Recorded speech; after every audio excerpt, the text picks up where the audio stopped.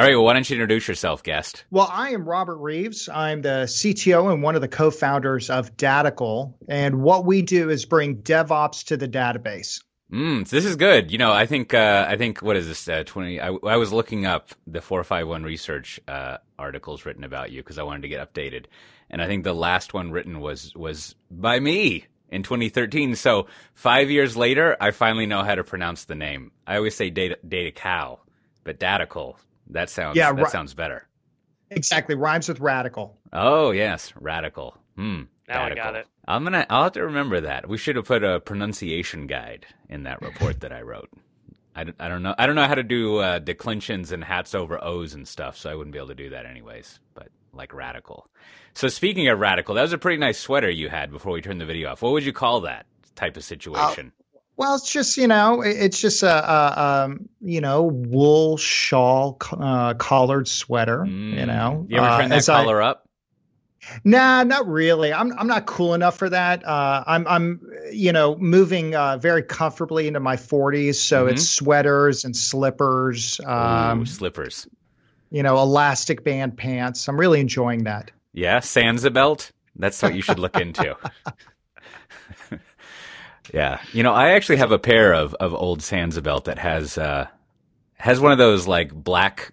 It's not tartan, but it's sort of like graph papery kind of look from long ago. Man, those are nice pants, but I need to lose a little bit of weight.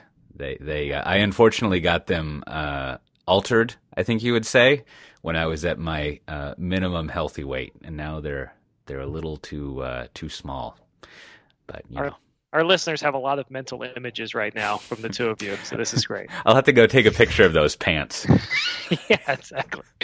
They're good pants. Good pants. Well, we brought you on to talk about DevOps and data or radical things and stuff like that, and also y'all have some interesting things you've done with Concourse and stuff like that. All sorts of things relative to listeners' interests. But first, as always, we have some news to go over. So I was just catching up on things, Richard. We have the big Pivotal Container Services GA announcement. I think that still stands for General Availability, if I remember my acronyms. But that was made GA today, right? What's in there? It was GA today. And for those who feel like they keep having a sense of deja vu, this is the real one. So we kind of did the, hey, it's coming back in August at VMworld, and then December talked about it as part of the Spring One platform. But this is the real one, we promise. So this is really GA. So you can download today from the Pivotal Network at network.pivotal.io. And so what's in the box is the current version of Kubernetes managed with VMware NSX for the networking components. You've got Harbor, the registry. You've got the multi-cloud for both GCP and VMware to start with.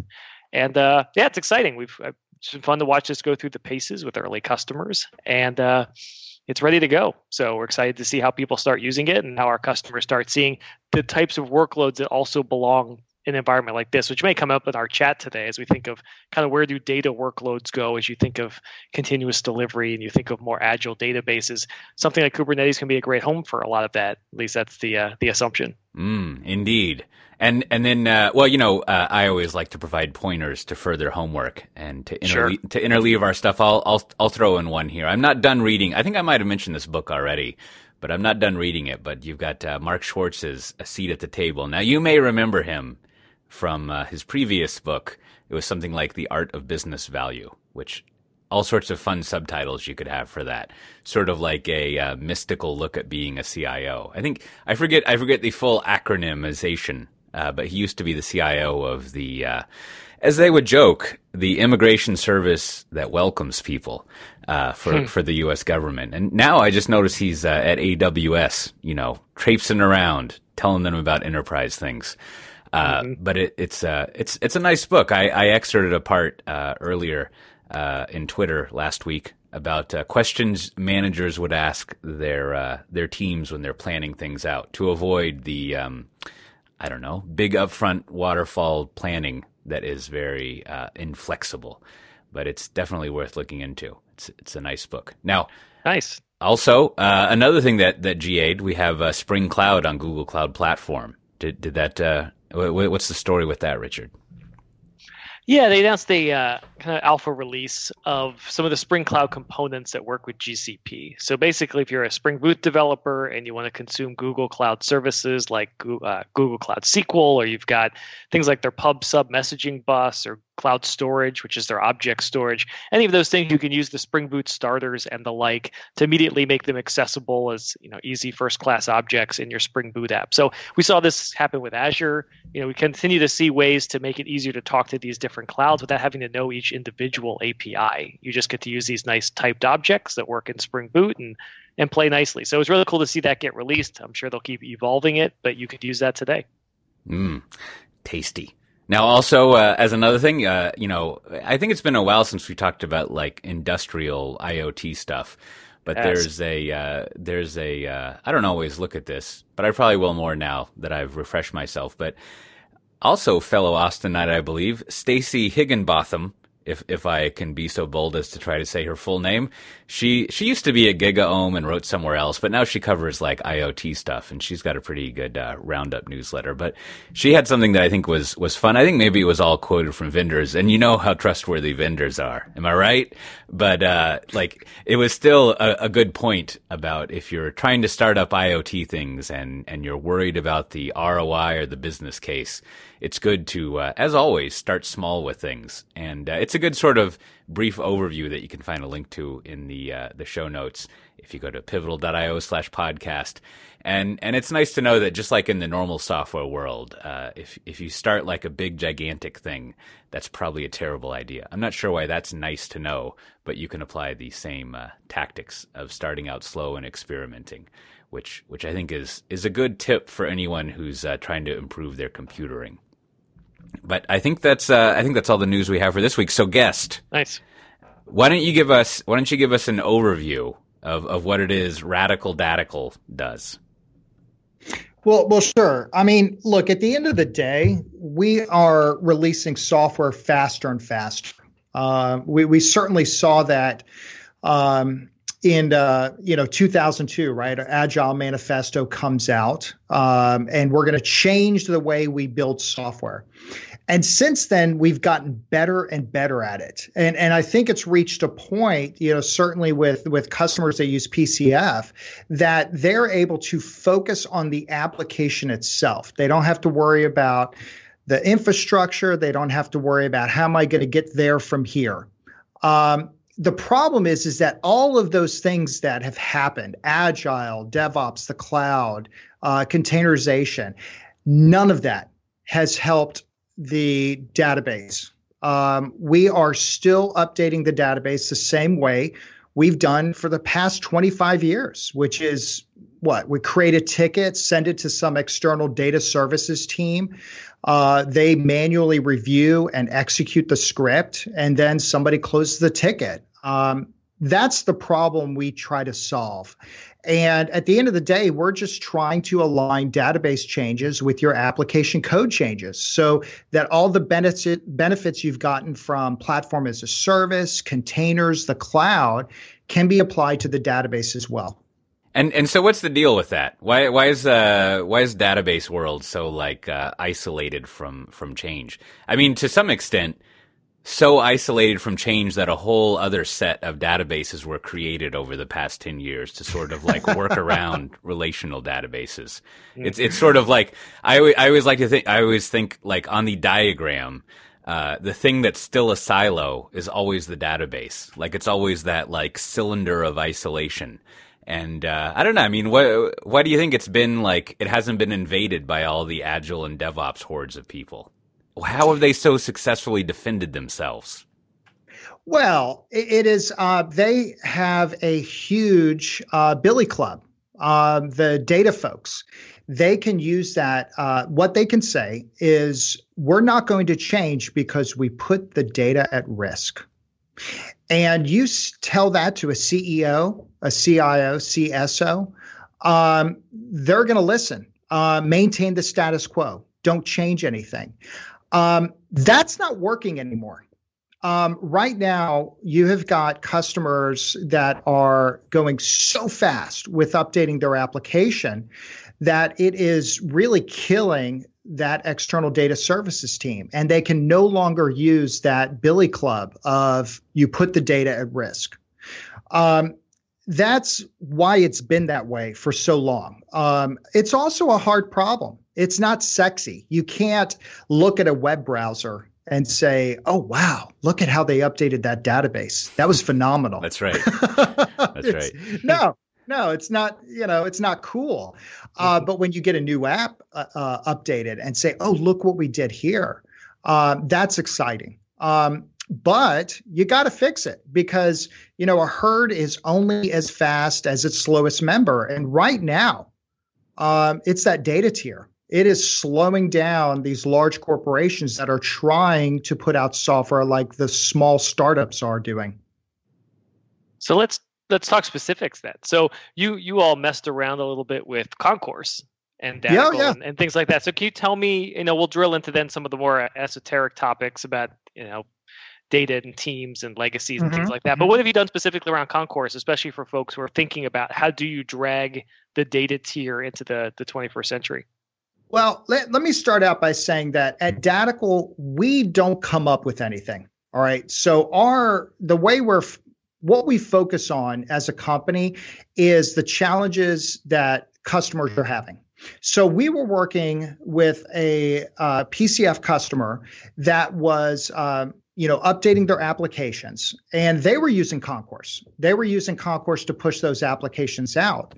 But what was happening is that they were waiting 7 to 12 business days is what they told us to update the database. So, for example, you add a new attribute to an object. Okay, well, typically you got to add a new column to a table, and they would have to wait 7 to 12 days. And since they were using Concourse, we looked at the problem and we said, well, hey, we can integrate Datical with Concourse so that when you go prior to pushing your application out, prior to saying build and release that to dev, test, prod, whatever, let's go ahead and do a forecast of changes and let's review those changes. And then let's go ahead and actually make them. Oh, that was successful. Well, great. Now we know that our application push is going to be successful.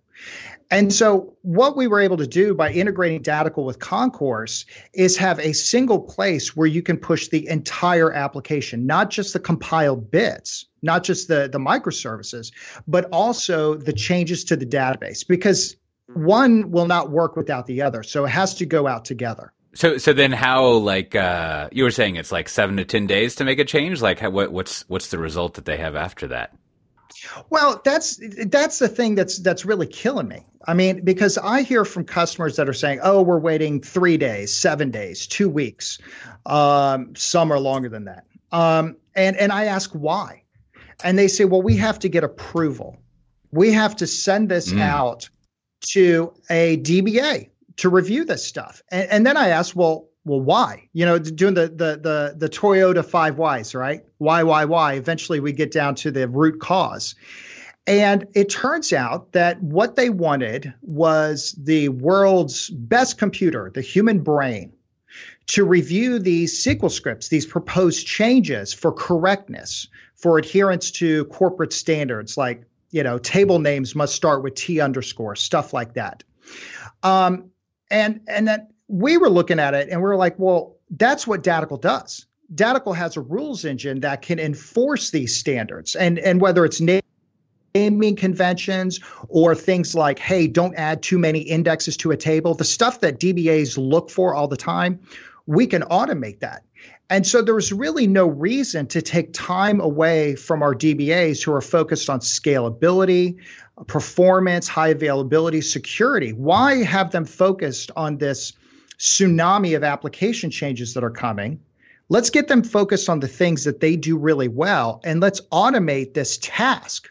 Let's not automate the role. Let's automate the task so that we can decentralize data management and push it to the app teams so that you build it, you run it.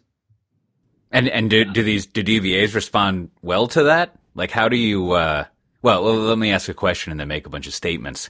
Like, there's like, I encounter a similar thing with audit people and like enterprise architects who I don't know, you're sort of like stealing their point of existence. And so there's different answers you give to people. It's always good to assure people you're not going to fire them because you've just automated their job. So that's a nice step. Hopefully it's true. But then, it seems like a lot of the times, like with compliance people, what you sort of get to is the idea of like, you already work too much, so maybe you could work less if you automate this stuff. Because, it's one thing to have you can do higher value activities. I guess a good response by an employee would be like, then you should pay me more since they're higher value. But, like how do you win over the sort of like, the hearts, let alone the minds of the DBAs who feel like they really like checking if the table begins with T underscore? Mm-hmm. Well, I got to tell you, I have never run across a DBA who really likes reviewing SQL scripts. Right. It's just not something that they're excited about. What they do get excited about is things like, hey, how do I move off this Oracle rack server, this physical server I have that I can touch in my data center, to the cloud? How can I make certain that we're providing valid test data to all our teams in a self-service fashion? That gets them really excited. Basically being, in essence, a release janitor for these things, cleaning up after the dev team, does not get them excited. So there are some folks that certainly a large majority of DBAs will say, oh, thank God you're here. Get this off my plate. I'm so sick of those guys and having an argument every single time we have a change. And then they get to focus on the things that they really like to do. But there are some folks that you get into a who moved my cheese kind of moment. And it is threatening. It is disruptive.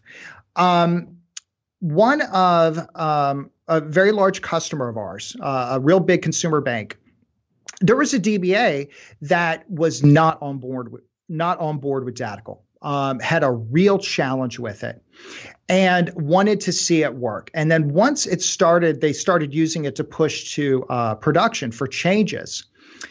His tune changed. All right. He was really pushing back because he knew how scary and fraught with risk it was. But once he saw it working, he was totally on board. And now he's in charge of the enterprise rollout at this bank. So not only did he move away from his job of handling scripts, but now he's in a management role, tasked with improving the rest of the company by rolling the stuff out. So yes, roles are going to change, tasks are going to change. And to some folks, that's scary, but we can't put this toothpaste back in the tube. It's out. So we need to fix this problem now, or else you're not going to have a company to work at if you don't resolve this. Yeah, no, that's a good point of like, no one wants to be the, I assume most people don't want to be the release janitor cleaning up the developer's throw up, right? Like it's a much better job to be a little more constructive rather than just like mopping the floor all the time. Can you imagine putting that on a job description? Post that to LinkedIn. Hey, can you clean up developers throw up? Well, we've got a job for you. Exactly. Sign me up. So I was interested. I mean, you listed a few things there as people kind of get started with this, and especially as DBAs start to adjust to this new world. What do you see as other things? Sometimes things people forget with this. They think, okay, we're going to automate just the release cycle, but other aspects around, on-demand provisioning of data environments, or to your point, even data migration and things. Are there things that when you get excited about automating the data tier that might not be top of mind but should be? Well, absolutely. I would argue that it is the expand, migrate, contract model. All right. So a lot of our mutual customers have monolithic applications that they are trying to piece apart into microservices.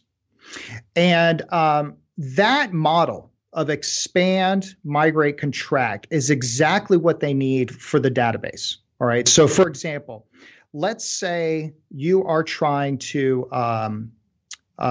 you're building a microservice that's going to handle user registration now.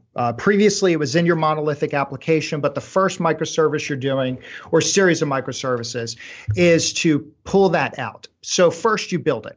Okay. And then you start updating the monolithic app to call the new microservice, driven application. All right, great. And then when that's all done, we take out the old busted code and we're done. So expand, migrate, contract. We can do the same thing with the database. So for example, now this is a bad example, but just for sake of because people are listening, I can't whiteboard this. So let's say you've got a column with first and last name. All right. And that's bad. We need to separate that into two different columns. So part of that model is we need to create two new columns, and then we need to populate the data. But then we've got bits of code that is using the old column and now the two new columns. So we need a trigger that's going to keep those two, now three columns in sync. You can, with Datical, enforce expansion, migration, and contraction. You could say, all right, this release is where we expand. So we're only going to create new objects. And then at some later date, we're going to have a contraction where we're actually dropping things. And so at that point, you can have reporting that says, hey, we're dropping this. This is what's going to happen, and to alert the right people. So if you are able to automate your release process with the database, along with the application, you're able to tackle these problems of how do we go from A to B.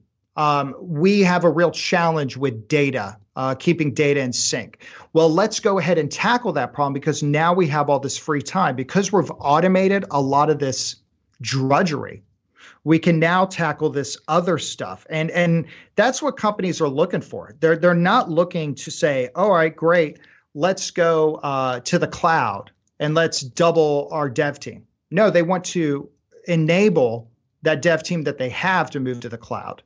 And so it's imperative on companies like Pivotal and Datical to just really take a lot of that heavy lifting off their shoulders. Mm-hmm. Makes sense. What do you do with the legacy data stores? The ones that maybe don't have APIs that make automation simple, that you can't just, programmatically update tables or add store procedures or do extra monitoring from the outside in because maybe it's a vendor proprietary interface. So do you start to wall those off and suffocate those to move to platforms that are more friendly, or sometimes you don't have that freedom to do that? How do you approach the legacy data store? Well, I think good question. All right. And I think a good example of that is a lot of airlines use platforms like Siebel to keep track of their frequent flyer programs. All right. And they don't actually make queries to the database to get information. All right. Which is probably one of the reasons why it takes like a day after you fly to see your updated, statement, to see the miles that you earned. Their applications are making calls to Siebel to update that stuff. And they don't actually change the data. They don't actually change the data structure. So for those sorts of things, Datical doesn't work with that stuff. All right. What we work with is custom applications that they've built where they do have to update the database. So if it's things like Siebel or Salesforce.com, that kind of stuff, we have our customers use the APIs to get the data, and we focus on managing those database schema changes when you update the application itself. So we really focus on the custom stuff. Got it. So one thing that comes up a lot is, especially in our realm of cloud native awesomeness, is how easy it is to release things. And yeah, one of the secrets of that is like everything's easy if you're stateless. like all sorts of things are nice. And one thing in particular that I think people get excited about is the idea of if we're doing weekly or daily releases or whatever it is we're doing, it's a good idea to basically do sort of like blue-green deploys or incremental deploys or whatever fancy word the kids are using nowadays. But at the data layer, like if I want to like incrementally do a release, right? I want to release to like 5% of the user population and 30% and 100% or whatever. Like, I can't like go change the database once. Like I almost need to have two databases running or something. But like, I mean, what are people doing in that area to help out with sort of more incremental releases, or do you just not do that with data? What are you seeing people do? Oh, you absolutely have to do that. You have to support that. One of the things that there's kind of two layers here to your question. I think one is everything that you've said is true if you are making direct calls to the database. All right. So if you say this data here, the only way that you can access it and change it is through a microservice, that problem goes away. Because then you're only changing the database that microservice uses. And typically it's going to be a lot smaller. It's going to be a single team managing it. So you don't have to worry about changing a table name or something like that, or splitting a table into two. However, if you are on that path from monolithic to microservices, you are going to have to make some pretty significant changes. And they typically come from the biggest problem that you're going to have is drops or a rename. Another issue is changing data types. And so sometimes that makes sense. But a lot of the time, it does cause challenges with your deployment strategy, blue-green, or you have different zones or what have you. And so you can enforce standards with Datical that just says, we don't drop. As part of this automated release process, we're not dropping, we're not renaming, we're not changing data types. Now, if you want to do that, well, then that's the time you need to engage the external data services team. That's the time where you need to work with them and say, okay, guys, how are we going to do this? Maybe we've got 3 data centers or that we're using Golden Gate to replicate data around. How is this going to impact that? And yes, you're going to have to engage with that team, but I would argue that it's far better level of engagement than, hey, I added this column, go run this script. There will be times you have to engage those folks. And that's what, Martin Fowler has always been preaching, that cross-functional team. So I would like to see, in an ideal world, we bring a lot of those DBAs from operations into the product team. We're not calling them development anymore because they build it and run it. Let's bring those DBAs in so that they can answer those questions on day one of design, as opposed to waiting until our maintenance window for a production push. Yeah, that's interesting. You raise up an interesting, for me, always interesting question is sort of like, I don't know, what are the design standards that apply here? And like as you were saying, there's a standard that you might have, or policy, or whatever fancy word you want to use, of, well, if changing a column name breaks things, how about don't do that? Yeah. Right? And I think it's easy to get caught up in like all the rapid delivery of stuff where you just like, a bunch of Keystone cops changing things around. But it does seem like, to show my age, I always think back to that book, Effective Java. Maybe there was one of these in the .NET and other worlds. But like Effective Java was basically a bunch of like rules you would follow in Java to avoid doing dumb stuff, right? Like, you should not remove methods once you've made them, things like that. And so I wonder, like, are people collecting what these like rules of DevOps databasery are somewhere, or do these kind of style things exist? Because a lot of them seem obvious, but probably are not until you type them down, as it were. Oh, that's the real, that's a real challenge, because a lot of these rules, okay, these concepts are stuck in between a DBA's ears. And just like, these best practices, don't remove a method, that is stuck between a developer's ears. Okay.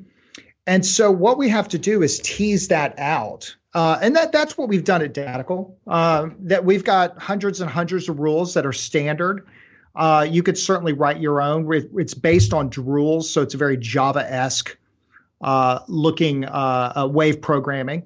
But, we sometimes have to just sit down with a customer and say, look, what are you trying to do here? Can you show me the last 3 sternly worded emails your DBAs have sent out?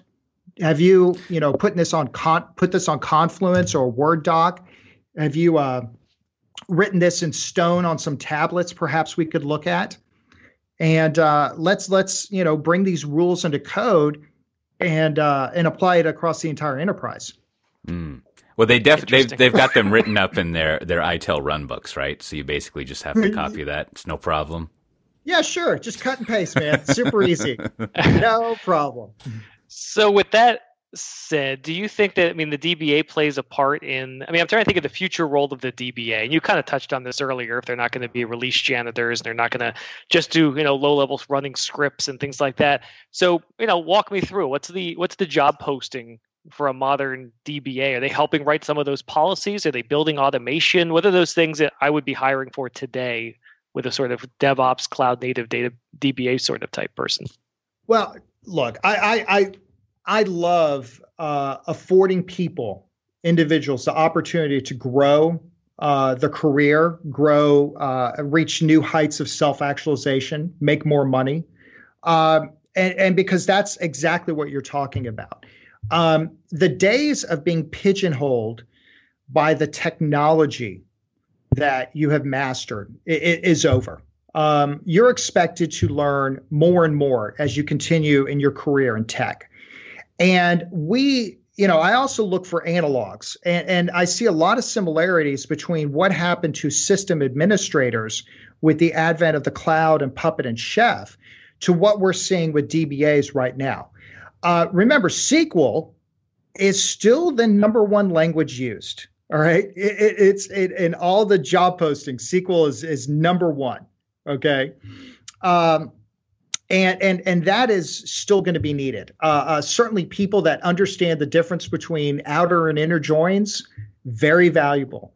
But we need our DBAs to stop being focused on this system of record and being an Oracle DBA or a DB2 DBA or MySQL or whatever. And we need them to focus on what data means to the company. And I would argue it is the most important thing. At the end of the day, that system of engagement, the application is supposed to change, but the data should always be there, and we're collecting more and more. So as far as job description, I would argue for a solid foundation with databases, exposure to NoSQL and big data, but also to be gifted generalists. They should know how to write code that's not SQL. They need to be able to automate their jobs because that's where we're going, and that should be the expectation. Yeah, that's interesting. That's like a maybe it's biased from programmers, but a reoccurring theme for every role in this process is like you should know how to program better, which I makes sense. I guess it is to some extent part of what being a generalist would be. Like if you can do some programming, you can manipulate a wide range of things rather than just the specialist thing you have. Well, I had like 2 more things I wanted to ask about. One of them just occurred to me. I'm always curious about what goes on in the industries, and since you just like easily rattled off that the airline industry uses Siebel a lot, which as they say in that movie, that's a name I haven't heard in a long time. But anyways, like when what is it from Star Wars? It's an older code, right. But it checks out. Exactly. There you go. Exactly. But so in other industries, what would be your generalization about the databases they use in other industries? Well, banks use a lot of DB2 on ZOS. Yeah, makes sense. They are using everybody's using Oracle. Yeah. Now, one thing that I have seen is a move away from it. I've seen a rise of certainly at Fortune 500 financial services, whether it's insurance or banking, investments. I've certainly seen a appetite to move away from Oracle to either Postgres or MySQL. And I think that's shown in, Gartner puts out that annual software marketplace revenue share. And I think a couple years ago, they started putting Amazon on the relational database and semi-structured component or bucket of revenue. And so we're starting to see people are adopting open source relational databases. They are adopting them very quickly in the cloud. And they are not adopting semi-structured, so NoSQL and big data, as fast as we predicted 5 years ago. That's one thing that we're certainly seeing. Now, there's a place for it, and it's important. There's a lot of value in those NoSQL document stores. But the idea that they are going to totally replace the transactional nature of the relational database, it's not there. So you're saying there's a more SQL afoot, not just less SQL, as they used to say. Yeah, look, it's when all you have is a hammer, everything looks like a nail, right? So we put everything in Oracle. We put it all in SQL Server. But now there's certainly a place for those document stores. Like Cassandra for fraud detection is phenomenal. So I've seen a big uptick in that usage. But it is, the idea that there is a zero-sum game, that if one data platform wins, the others lose, that's not happening. In fact, everything is going up. Everything is increasing in usage, including DB2 for Z. No, I mean, that's what we definitely see in the perch that we're in is people will use anything that works and not get not force the hammer to work on everything, to use the old metaphor. Well, that goes back to the gifted generalist. You need somebody that is not all they know is Oracle. So they're going to try and use Oracle to solve every problem. We need technologists. Fortune 500 needs technologists that can look at a business problem and apply the best technology to solve that problem, regardless of what it is. Well, so the last thing I wanted to ask about, I remember a long time ago when I was talking with y'all. We're both in Austin, so of course we'd run into each other. I forget what you all are based on, but like what's the stack of software that y'all use? I mean, what's it composed of nowadays? Well, we're certainly we're based on Liquibase. All right, so Liquibase is an open source project for database migration. So that is our core, what we do. Use that to update the database. But then we go a little bit further. So to add certainly the forecast functionality and the rules engine, that's based on Drools. Datical 4, which is currently released, is based on Eclipse. And we are re-platforming to microservices using Docker containers for Datical 5. And that comes out on the 20th of February. And so what that's going to allow customers to do is, one, you don't have to install Datical as a desktop app. All right. It is now a long-running server process that you integrate or interact with using either a browser or web services. So we have moved over this past year, 2017, from Eclipse to Docker containers, and it has been phenomenal. It is just best move we ever made. Back in the day when we started, it made sense for our customers to have Datical installed on their desktop and their servers. But now, as they move to the cloud, they move to virtualized servers. They're really jumping both feet into this. It's imperative that we're skating to where the puck is going to be. And for our large customers, that's the cloud. That's microservices. And so that's the stack that we're based on now. So does that mean, like, if you're moving from Eclipse, like you move from like OSGI Eclipse bundle things to container services that you wrap a UI around, or like what does that mean?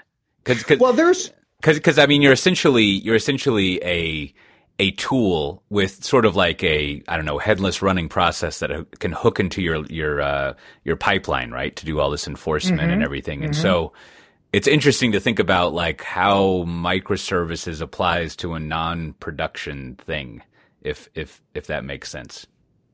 Well, it was certainly a challenge. There is workflow enforcement in the Eclipse UI, and there's certainly using those OSGI bundles, how we put the software together.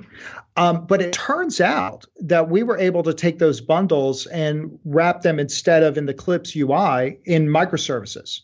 Right. Use a lot of Spring, of course. And so, it made a lot more sense than we thought it would. Yeah. It's like Fowler, he's certainly talked about microservices, that there is value in creating a monolithic app first, because at least you get your domain model down. Right. And that's what we were able to do with the Eclipse stuff. But now a new day has dawned. And it's time if we're going to take advantage of scalability with the cloud, this is a direction we had to go in, and we have. Yeah, no, that's interesting, because I guess in theory you could scale up from a laptop just running all this stuff to basically doing like I'm going to embarrass myself, but you could horizontalize, like running everything to get more horsepower behind it when you're doing all your analysis and stuff, by sticking it up not only on a server, but into a whole cluster of servers, or a cloud, as people would want to call it, and centralize that a lot more. So that's interesting. Well, we certainly could have done that, but the time was right. I mean, look, companies want to purchase solutions that mirror the direction that they're going. And if we're pushing, 5-year-old technology, it just doesn't make sense to them. And so we also wanted to personally, if we're going to help our customers move to the cloud, move to microservices, cloud native applications, if we're going to solve this persistence problem for them, we need to do it in a way that they themselves want to do it. Yeah, and then I guess to cite the obvious thing, well, do y'all run it as a service, or is it like you run it, a user runs it on its own? Because once you can containerize it and stick it in a cloud somewhere, you could potentially run it for someone. Well, absolutely. And that's the direction that we're going. First, what we want to do is we want this installed inside our company's data centers. Now, they're virtualized. A lot of our large customers have not moved to the cloud. They're certainly going there, but today they're not. So what we wanted to do was put this behind the firewall, and we wanted to make certain that they were satisfied with it. Once you've made these, Fortune 25 companies happy, it's then very easy to release this as a service. One of our challenges is going to be releasing it to every single cloud that our customers want to go to. And so that's, one of the things that we're working on this year. How do we make a change to a microservice and then hit a button, and then it goes out to all the different locations that we have it installed, and also using a shared data store. I hear that there's some companies out there that are really good at managing that. Do you guys know of any? That's right. I'll have to go check my notes. Exactly. Some people. Yeah. Yeah. No, that's interesting. It's always fun to see the, I don't know, across, let's see, what year is this? 2018? Across the last 10 years or so, the 2 steps forward, 1 step back move of getting like IDEs somehow running in the cloud. And there's been a lot of 2 steps forward and everything, but everything gets closer and closer to that. So we'll see how all that pans out. Maybe one day we'll all be running on, well, I'm not a developer anymore, but developers will all be running on Chromebooks, and we'll say, what happened to the sun rays? It'll be very sad. I remember those. Those were sexy. Yeah, those yeah. Were so neat. I still have an old one that they gave me up on the shelf behind me that I don't know why I keep it. Maybe one day my kids will inherit it and they'll be, what is this piece of crap? But stick it on whatever the eBay of the space future. Anyhow, well, on that note, as we contemplate the space future, thanks for being on. It was fun to talk about. It's always good to go over data stuff. If people want to follow up with you, maybe follow you around the internet in a non-creepy way, like what would you point them at? Well, certainly there's the Datical Twitter account, Datical. There's certainly at Robert Reeves, which is my Twitter handle. If Pivotal customers want to learn more about Datical for Concourse, they can go to our website, datical.com/partners/pivotal, or you can just put Datical Pivotal in Google and it'll be the first link. Yeah, no doubt. A pretty unique combination of words there, probably, unless there's something I don't know Yes. about. That's right. Well, as always, thanks for listening. This has been another exciting episode of Pivotal Conversations. If you want to easily peruse the back catalog and find the RSS feed to subscribe to and all of that kind of stuff, see some highlights of other episodes we've had and end users we've talked to and other partners, you can go to soundcloud.com/pivotal conversations. I think, as you may recall, if you haven't listened to last week's, relevant to us having PKS released this week, we talked with our buddy Paul here on the same team I am about Kubernetes and what it is and why you might be interested in. So check that episode out if you haven't seen it. And every Thursday we post the full show notes, which will have links to the things we talked about and other related stuff over at pivotal.io/podcast. And with that, we'll see everyone next time. Bye-bye.